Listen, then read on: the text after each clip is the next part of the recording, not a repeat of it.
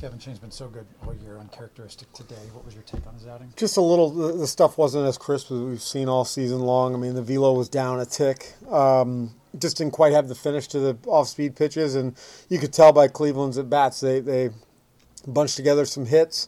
They weren't knocking them. I didn't feel like they were knocking them all over the ballpark, but they certainly found holes and were able to get some early runs off of them. After the Randy single in the fifth, when Brandon Lau gets sent, what was your vantage point of the play there? Just, we know that the offense has been challenged here lately, and I think we're all, myself included, are trying to do everything we can to get a run across the board right there. So I appreciate Rodney. He certainly wears it on his sleeve. He's a really good third base coach, and wants to do everything he can to make the right decision.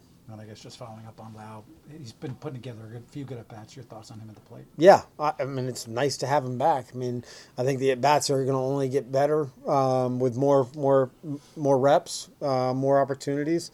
But we continue to say it's going to take more than just him.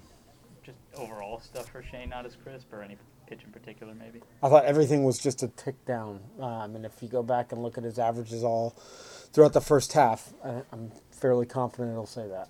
Easy to just kind of throw that one away, just given how good he's been. Yeah, I mean, to be honest, I was contemplating taking him out in the third inning. That would have been an opportunity to freshen him up with an off day, but then we score some runs and we stay hanging the ball game right there. We're going to have to look for spots for all these guys to, make sure that we're doing right by them and their workload. Good to see Paredes hit a couple balls hard. Yeah, on the lineup. big two big doubles, just missed a homer.